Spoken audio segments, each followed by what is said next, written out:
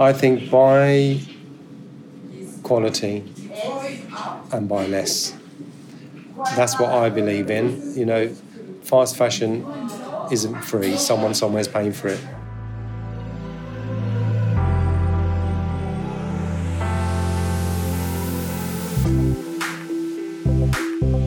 You're listening to the Make It British podcast. I'm Kate Hills and I'm on a one-woman mission to save UK manufacturing. I invite you to join me every Tuesday and Friday when I'll be sharing the stories behind some of the best British-made brands and UK manufacturers and offering you advice on making in the UK. Let's crack on with the show.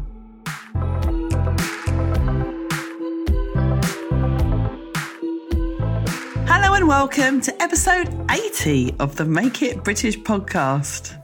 So I'm back from my holidays now, a couple of weeks, and I have been dying to get into some factories and meet some manufacturers.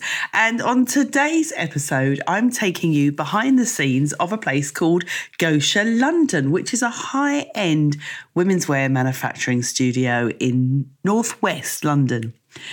Now, Mustafa Fuet, who owns Gosha London, started this manufacturing studio 23 years ago. So in the mid-90s, when manufacturing in London was slowly declining. And he, madman, decided he was going to do the opposite and set up a manufacturing unit. And he also knew nothing about fashion or manufacturing when he started Gosha London. In fact, he was apparently a pro footballer for Aston Villa. But he's obviously been doing something right, as he now manufactures for some of the top luxury women's wear brands in the world. And he counts many celebrities and royals in amongst the people that have worn the beautiful dresses that he manufactures. So join me on a journey around the Gosha London studio to find out what the life of a high-end garment manufacturer in the UK is really like. And if anyone thinks after listening to this that making clothing in the UK is a dull and boring job, then they better think again, because modern UK clothing manufacturing is very different these days. Sorry, but there's a lot of background noise in this recording, but that is because Gosha's studio is a thriving hub of activity and a very happy place. You've got ladies in there chatting away in the background about their work, and they clearly love what they do. So let's go and meet Mustafa. Hi, Kate. My name's Mustafa, and the company's Gosha London Limited. And do you want to tell everyone where we are today? We're in NW10 at our lovely studio. Let me show you around. Fantastic, let's go. Okay, so we started in one of these units 23 years ago, and then when it became available, I decided to take it back on, get the units next to it, and then knock it all into one and create this amazing space that we've got. And it is amazing, because there's not many garment manufacturing factories that you go into that have beautiful white walls, and you've got pot plants everywhere, and it's a real buzzing hive of activity. Yeah, and photographs as well of everything that we've made are on the walls. And the people you've made for. Do you want to tell us some of the people you've made garments for? Okay, so here we've got Kate Middleton. We made garments for her, Kate Blanchett, Mila Kunis. Oh my God, the list is, I mean, it's like, I'm forgetting names now. You had a special visit. Who's this lady here you had a special visit from? Her Royal Highness the Princess Royal. I forgot that. Cool. How could you forget? No. How did that come about? The UKFT, she's the patron of the UKFT, and she does certain engagements to certain factories all across the board, and she heard about our niche, unique small studio of producing high-end luxury women's wear, so she wanted to come down and see what we're all about. She came down last October, and it was just amazing. She's just an amazing person, but it was all surreal because I was speaking to the Palace once a week and emailing them, and then with all the security and everything. But when she came down, all the nerves went, and she was like chatting like we are now, actually. So was she genuinely interested in the people that were working here and the fact that you were making clothing in the UK? Yeah, she was. I introduced her to members of my staff, and I had to write a little biography on all of them. So she did take the time to find out about them and also about what we do. So she was very knowledgeable in that sense. And did you give her a present when she left? Yes, we did. Apart from the beautiful bunch of flowers, we made a loungewear gown designed by Paula Wilson, and we made that for her. And I got every member of my staff to put a stitch in it, so they'll all be involved in it. And we presented it to her, and she was so pleased, honestly.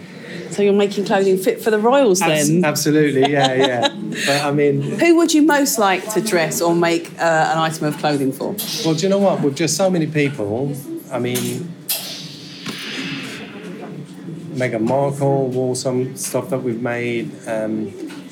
Even I've forgotten his name now. So you do menswear as well as women's wear? No, we don't. No. We only do high-end luxury women's wear. People have asked me to, why don't I do men's wear, why don't I do children's wear? No, we purely CMT. You give me your patterns and your fabrics and your trims, and we bring it to life for you. We inject the life and soul into it, basically, and it's just something that we do. We won't do anything else because this is what we're good at. So how did you get started in the fashion industry? By accident, really. Doesn't everyone? Yeah. So I, 1994, I had some friends who used to do club and streetwear, and they wanted to relocate to London from Birmingham. They asked me to help them. So I did, found them premises, helped them move in and work with them for a little bit. And then they asked me to sort of like help cut, and I got the bug. And I went home and I said to my wife, we are going into the industry. She said, well, really? I went, yeah, we're going to go into the industry. And also, we went to a few parties and I met up with people in the industry, and they were all moaning about there isn't anyone that makes beautiful stuff for high luxury women's wear. So straight away I thought, that's what I'm going to do. So what year was that? 1996. So 23 years ago when you came into this unit, right? Yeah, 23 years ago. So do you want to describe to everyone what's the room that we're in now? How many ladies have you got working here for you? I've got 12. It's a very spacious room, big windows, high ceilings. I've got beautiful green plants. The walls are all white. Flowers everywhere, pictures of people we've dressed. The names I've totally forgotten of. For God's sake. Ballet dancers by the looks of things. Yeah, we've done tutus for ballet dancers, we've done bridal. Let's walk through here. So this is the main work area, and it's very spacious. I believe in creating a spacious room for people to work in, and a really nice and lovely environment, because we create beautiful garments here for brands, and in order to do that, I think you've got to create something exceptional. Your mindset must be relentlessly focused on the smallest detail, and to do that, you've got to be concentrating at all times. And they need to have the space, to work, and we're not all cramped up. And it's very light and bright in here as well, isn't it? Each machinist has got their own space. Special light. And there's ladies here that I've seen every time I've come. So you've obviously got a lot of staff that are stuck with you. Yeah, I've got members of my team that have been with me 18 years, 12 years. Some have gone off, had babies, inconsiderate, I know, but they've come back now. But it's important, it's crucial really to have a good team behind you that know you. They know what I'm thinking. When I come into the studio, I leave my house at 4 o'clock every morning. When I come in, I get here about 5:30, the latest. All the work that they've done, I look through. If I see anything I'm not happy with, then obviously, but I don't find things I'm not happy with generally. Generally, I'm happy with everything, but they get so nervous because all the hangers must face the same way. All the garments must face the same way. I can't have one facing one way, one the other. It drives me mad. So you say you've taken on some new staff recently.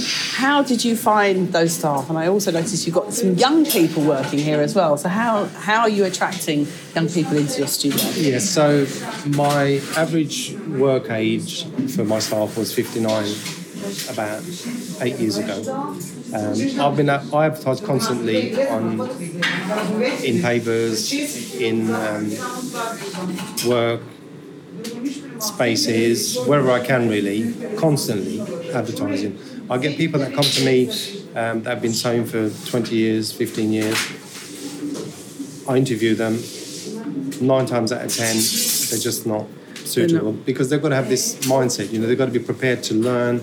Even after sewing for 15 years, you've got to have the correct mindset to work on things and try and visualise things before we actually make them. So we don't mind the sew here.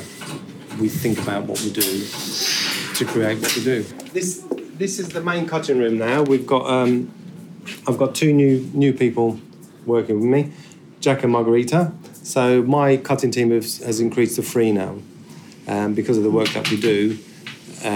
We don't do huge quantities. Most of our work is small quantities, but really high-end luxury. So we need to be able to cut enough work to service the girls. And it looks like, because you've got no big knife, is everything hand-cut with scissors? Most of it is, I'd say 75% of the stuff is. Wow. It's all hand-cut, precision. I mean, you need to be... This is where it starts. Here, they look at the patterns, they work out how they're going to lay it to get the best costing they can.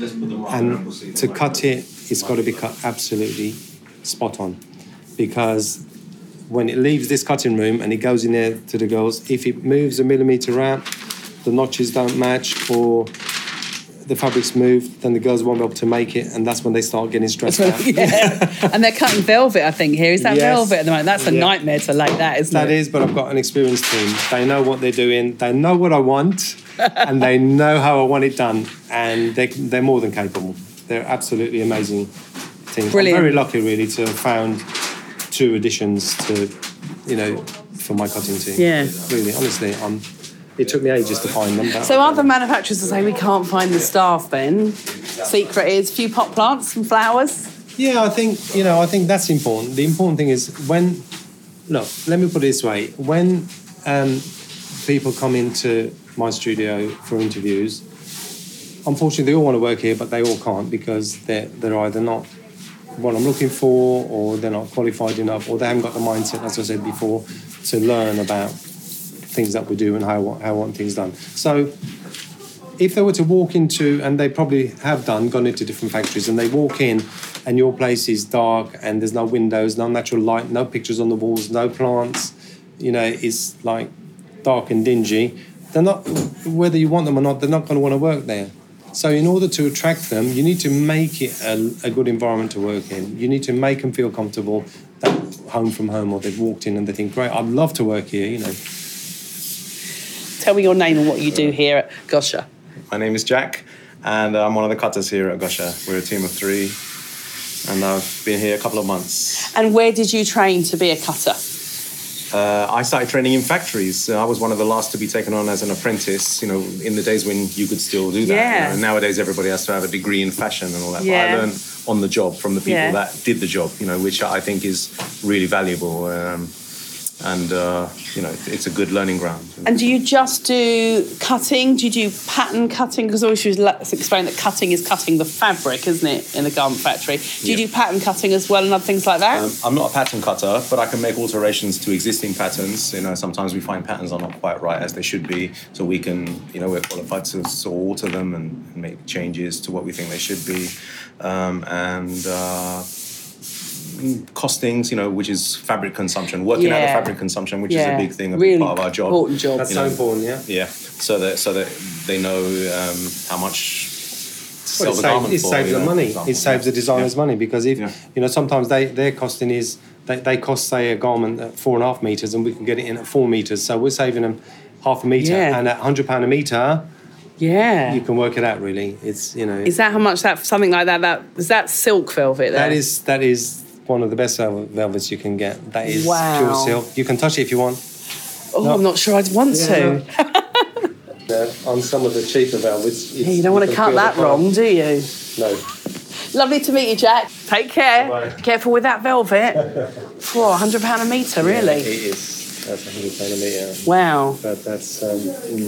Because you've got some... looking on this rail here, you've got some very tricky silk pleated. The detail in these garments, it does take great skill to be able to make that sort of product. Yeah, I mean, it makes me dizzy looking at them. They're sunray plates, some are knife plates. So we have to cut them out first, get them pin-hemmed, send them to the pleaters, get them pleated, and then recut them again. So it's a long process. They just take 20 hours to make for one gown, minimum. Is that the sample or the production takes 20 hours? That's the production, 20 hours. Whoa. Because it's so intricate. It's placement print as well, so you've got to make sure that the prints are symmetrical on the sleeves, on the skirts, on the front. The police have got to be facing the same way on the front and the back, so it's not... Looking at it initially, you think, oh, that's a lovely gown. But to actually put it together. Yeah. So imagine working on something for 20 hours. Yeah. So it's... That's half of someone's working week. Absolutely. So they need to have that mindset, And I'm not one of these places where you have tea breaks and coffee breaks. You can get up and have a tea break or coffee break whenever you want.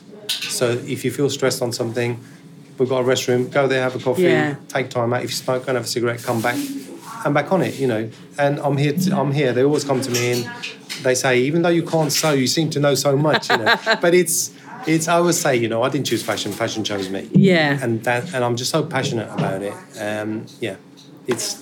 It's just amazing. Sometimes I'm sort of like bowled over with what we do, to be honest. You obviously really love what you do, which is just fantastic. I do. I mean, I got the bug all those years ago, and my initial dream was to create beautiful garments for women's luxury wear, and we're doing that and more now.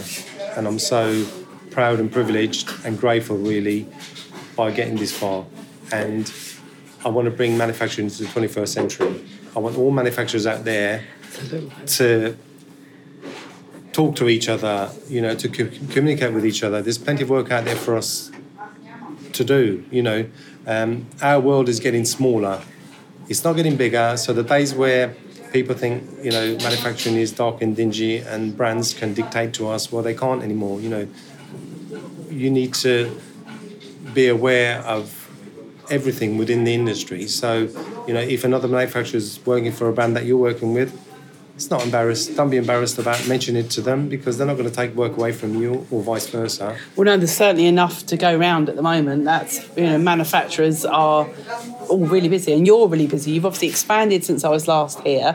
How much have you seen your business grow over the last few years? I'd say we've grown 25% in the last 3 years. Wow.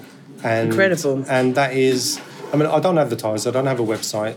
I'm on social media, Instagram, Twitter. Where can people find you on social media, Mr. Instagram, Twitter and Facebook at Gushing London Limited. And I got that bug 2 years ago.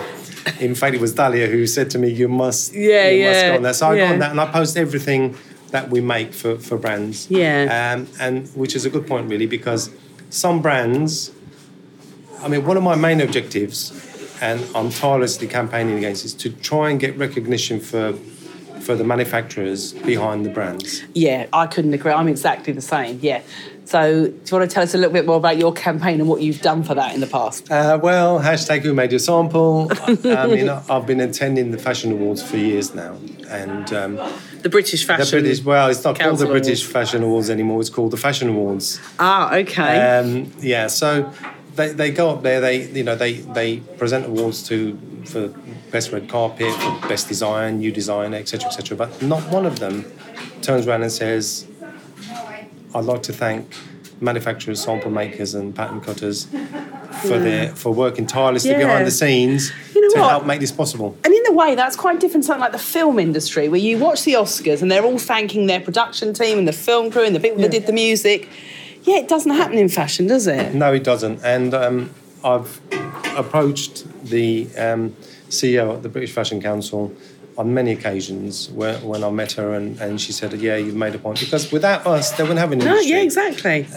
When you think about it, what are designers without manufacturers? Yeah. They're just artists. They draw, they make beautiful creations, they draw, but it's the manufacturer who brings the garment to life. Yeah, and makes it look right on the body and makes it look beautiful when someone's wearing it. Absolutely. When we do samples for brands, we get them, they suggest certain finishes to certain certain parts of the garment. If I don't think that will suit that garment, I'll turn around and go, well, actually, that won't suit that because it's too thick for pinhemming or for French seaming. So I suggest finishes. And in a way, we sort of help make the garment as beautiful as we can for them. And more often enough, they're happy with it, And then we go into production when they sell. And we make the production for them. So what do you think, are there any other solutions that there are for manufacturers to get their name out there more if designers won't give them the recognition they deserve? Go on social media, post things that you've done. Some of the brands that I work with, they love it. They like comment on my social media sites. They thank me for making stuff for them. Why shouldn't they? At the end of the day, we're part of the industry. Without us, there wouldn't be a fashion industry. I'm not asking for recognition individually, as a whole, for the whole industry, for everybody. I mean, what would it cost? I mean, I said to the CEO of the British Fashion Council, I'll pay for it if you want. Before the awards start, go up there, I'll pay, and for someone to say, before we start proceedings, I'd like to thank all pattern cutter, sample machinists and manufacturers for helping make this possible. Now let's move on, Yeah, I'll pay for it, but no, nothing.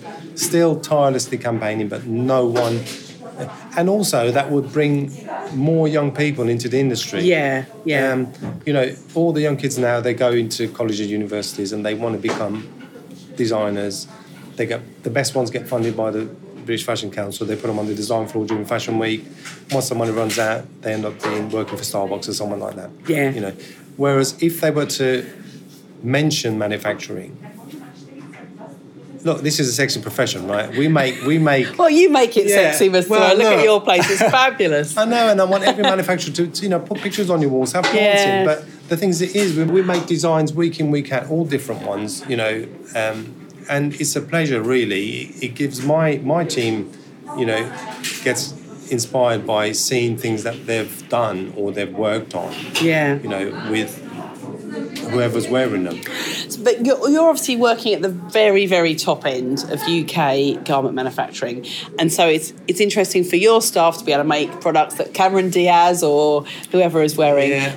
How do other manufacturers that are maybe working at the mid-market level, how can they keep their staff engaged? What are your tips for that? Well, look, you've got to empower your staff. You've got to make them feel as one. Without my team, I'm nothing. My team without me is nothing. So it's a collective thing. You've got to, whatever you're working on, it doesn't matter. I didn't start off at high end. I started off, sort of mid to low end, making beautiful garments then for next to nothing. But I knew that one day, I would get this knock on the door, because when interns or students go to work at these brands, when they graduate, they move on to maybe better brands, bigger brands, and they go, hey, what's this place? That was a lovely place. They did beautiful work there. So, you've got to always try and make the garment as beautiful as you can. And that will do attitude.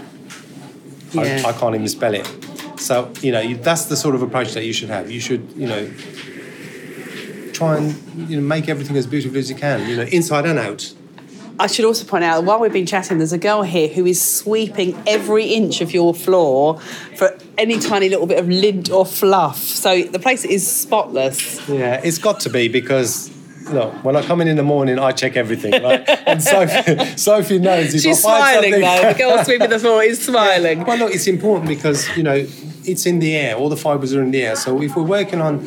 We're going to be doing some bridal wear tomorrow. Yeah, of course. So it's important that it's all dust-free, and doesn't get contaminated. Because if it goes in between the lining and the luxurious, Dutch silk satin that we're using, it's going to contaminate the gown, and it's going to, make it look ugly.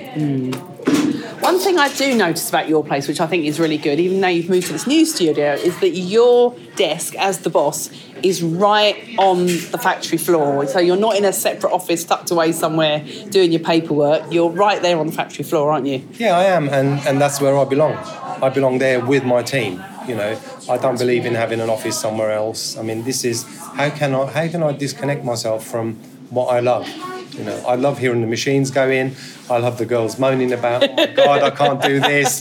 oh my God, this is doing my head in, or Mustafa, can you come and just like give me your input on that? And straight away when I go there, I can see it, but they can't because they've been on it for like 2 hours. Yeah. And they get frustrated. But then it could be something simple, that they're missing. But yeah, I love all that. Yeah, I think it's really good. And also, last time I was here, but I know he's not here today, your pattern cutting chap, you were playing chess with him on the pattern cutting table, which is also something I've not seen in a factory before.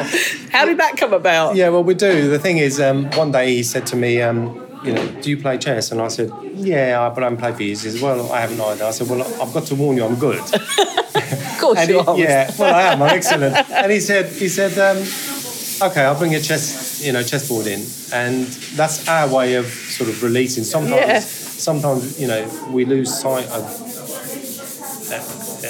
our minds go into the work so much that we need to take time out. So, I don't smoke, he doesn't smoke. So he brought the chess set in. So when we get stressed, I go, right, come on, let's have a game. We play. We've got a clock as well, so it's like 5-minute games, 15-minute games. Ah. So you move, you hit the clock, and you've got to move on. But that helps us unwind. Productivity is very good. You need to unwind, especially in a high-pressure, high-level jobs that we do here. Brilliant. Yeah. So do you want to walk me through here then? So the garments that you're doing here are obviously not the ones I can see because you've hidden away the ones that will be on the catwalk at London Fashion Week. Right. What are the pressures for manufacturers that are making for the designers for London Fashion Week? Okay, look, you should really not be pressurised. As a manufacturer, one thing you've got to learn is most brands, when they tell me they've been working, especially approaching Fashion Week, they've been working from 9 in the morning till 2 in the morning the following day. No, you need to cut that out, okay? Yeah, you need to be, if you're organised, you're going to be on time. I'll let you into a little secret, Kate. Yeah. Sometimes I get designers call me and go, oh my God, after I've done all the samples for them, they go, I need another couple of samples. This is on a Friday night, their show's on a Sunday. Because they've suddenly decided they want to change what they're doing because they've seen the fashion shows the week before or something. Yeah, or the stylist said, well, no, I can't use that, I can't use this. So they call me on Wednesday, oh my God, my show's on the Sunday, can you do 2 more samples for me? By Friday midday, I'll say, okay, look, I'm going to do my best for you. Send the patterns over, send everything. As long as I've got everything, I'll do my best for you.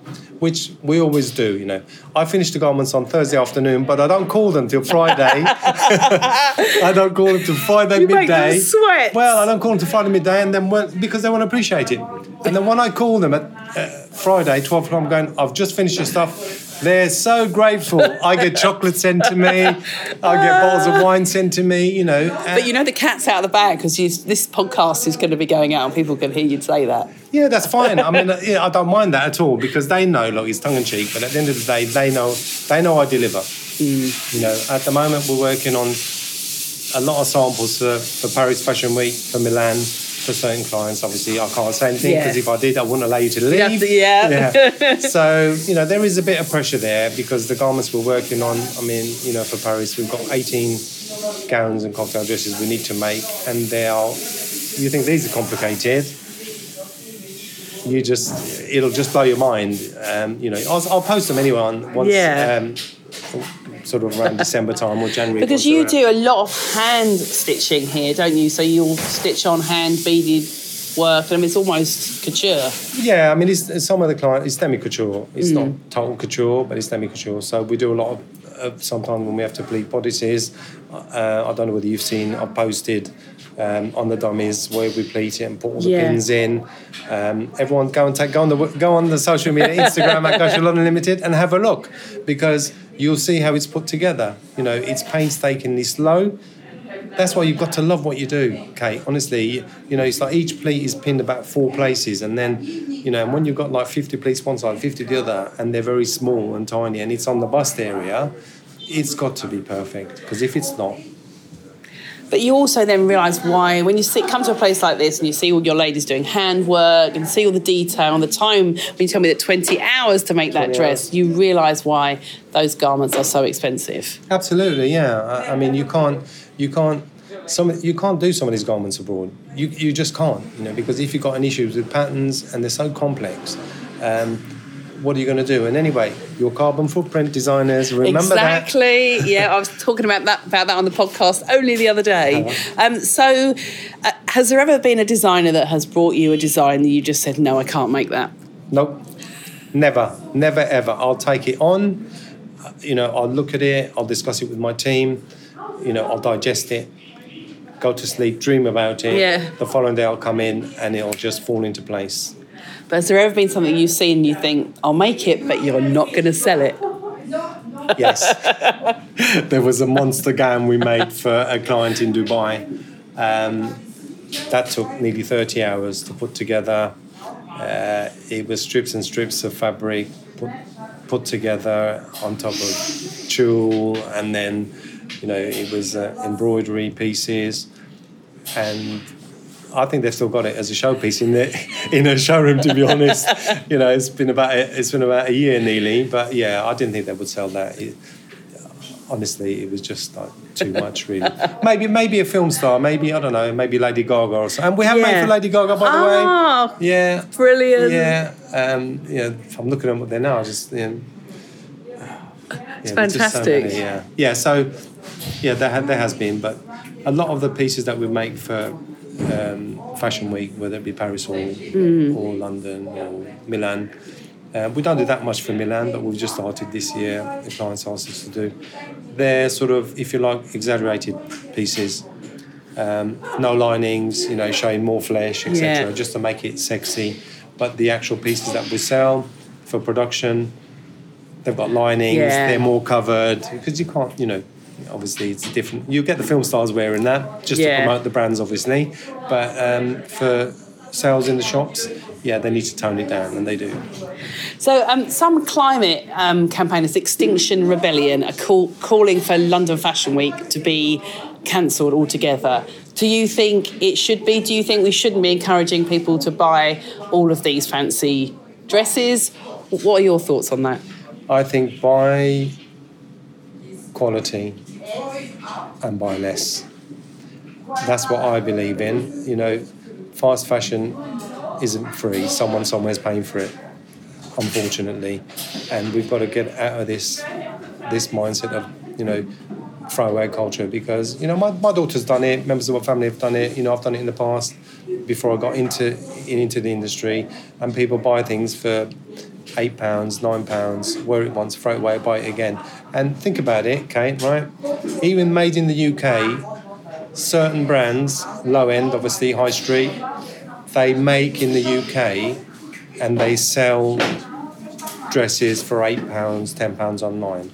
Those dresses are going to take a minimum of 2 hours to make, right? Or even an hour. Even if you say an hour, if you're selling it for £10, what are you paying the manufacturer to make it? Albeit it's high street. What? You're breaking the law because you're paying them less than the minimum wage. So what are they paying their staff?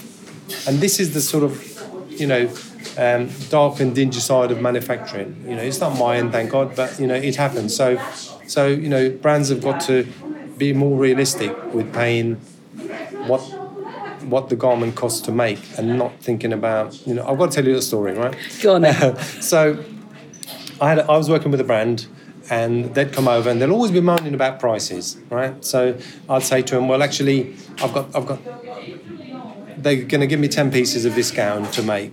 I'm pricing it at £250. They're saying to me, no, we can't give you more than £230. It's 10 pieces, mind you, right? So there's a difference of £20, and then they say, well, we're going to have to take it elsewhere. And I go, well, do you know what? There's the door. Take it elsewhere. By the way, here's £200. Give it to the designer, because if he needs it more than anybody else, it's only £200 we're talking about. So that's my attitude. And all manufacturers out there, you need to stand your ground. Charge because that's what it costs to make. Don't charge because you want to get the work, because you're going into deep water there. You just don't know. They'll hold you to ransom. Before you know, you won't be here next year to be working for anybody. So you need to be, aware of that. That is so true, yeah. Where do you think, last question, where do you think garment manufacturing in the UK will be in 10 years' time? Do you know, I'm positive. I feel that more brands are going to come back, because when you think about it, you know, 1, carbon footprint, 2, it's not costing that much less, because by the time they fly over, by the time they fly things, you know, so the difference between, you know, and let's face it, over here in the UK, everything's expensive, rent's expensive, rate's expensive, everything's expensive. So, but I'm positive. I believe that manufacturing is going to come back. Manufacturers are going to become stronger because our world is getting smaller. We're not all secretive anymore. And brands will just have to put up with it. You know, we're meant to be partners with brands. I don't work for brands, you know, I work with them. I'm their partner. And a lot of brands say we're partners, but that's rubbish. You know, it's just a word for them. You know, if you're a partner, then you should be, you know, all brands out there need to be supporting their manufacturers, helping them out. You know, if they've got any issues, sort it out with them, because if you start losing manufacturers, when you want something done, you won't be able to find anyone to do it for you. So yeah, I think that's so important. Well, thank you very much, Mustafa. Thank you. Is there anything else you would like to say before we go? When I first met you, I had dark hair. Now I've got grey hair. I think I had grey hair. I've got getting grey hair now too. No, not really. I think I've covered a lot. There's a lot more that I'd like to say, but obviously I can't, you know. But look, I'm still championing manufacturers. Everyone out there should be proud to be making in the UK, you know. Sing your praises, post on social media, you know, tell people. Don't be afraid to talk to other manufacturers about what you do, because if they're not out to get your work, you know, the more collectively we're together, the stronger we become. Yeah, very wise words. Thank you very much for your time today, Mustafa. You're very welcome. Bye, everyone.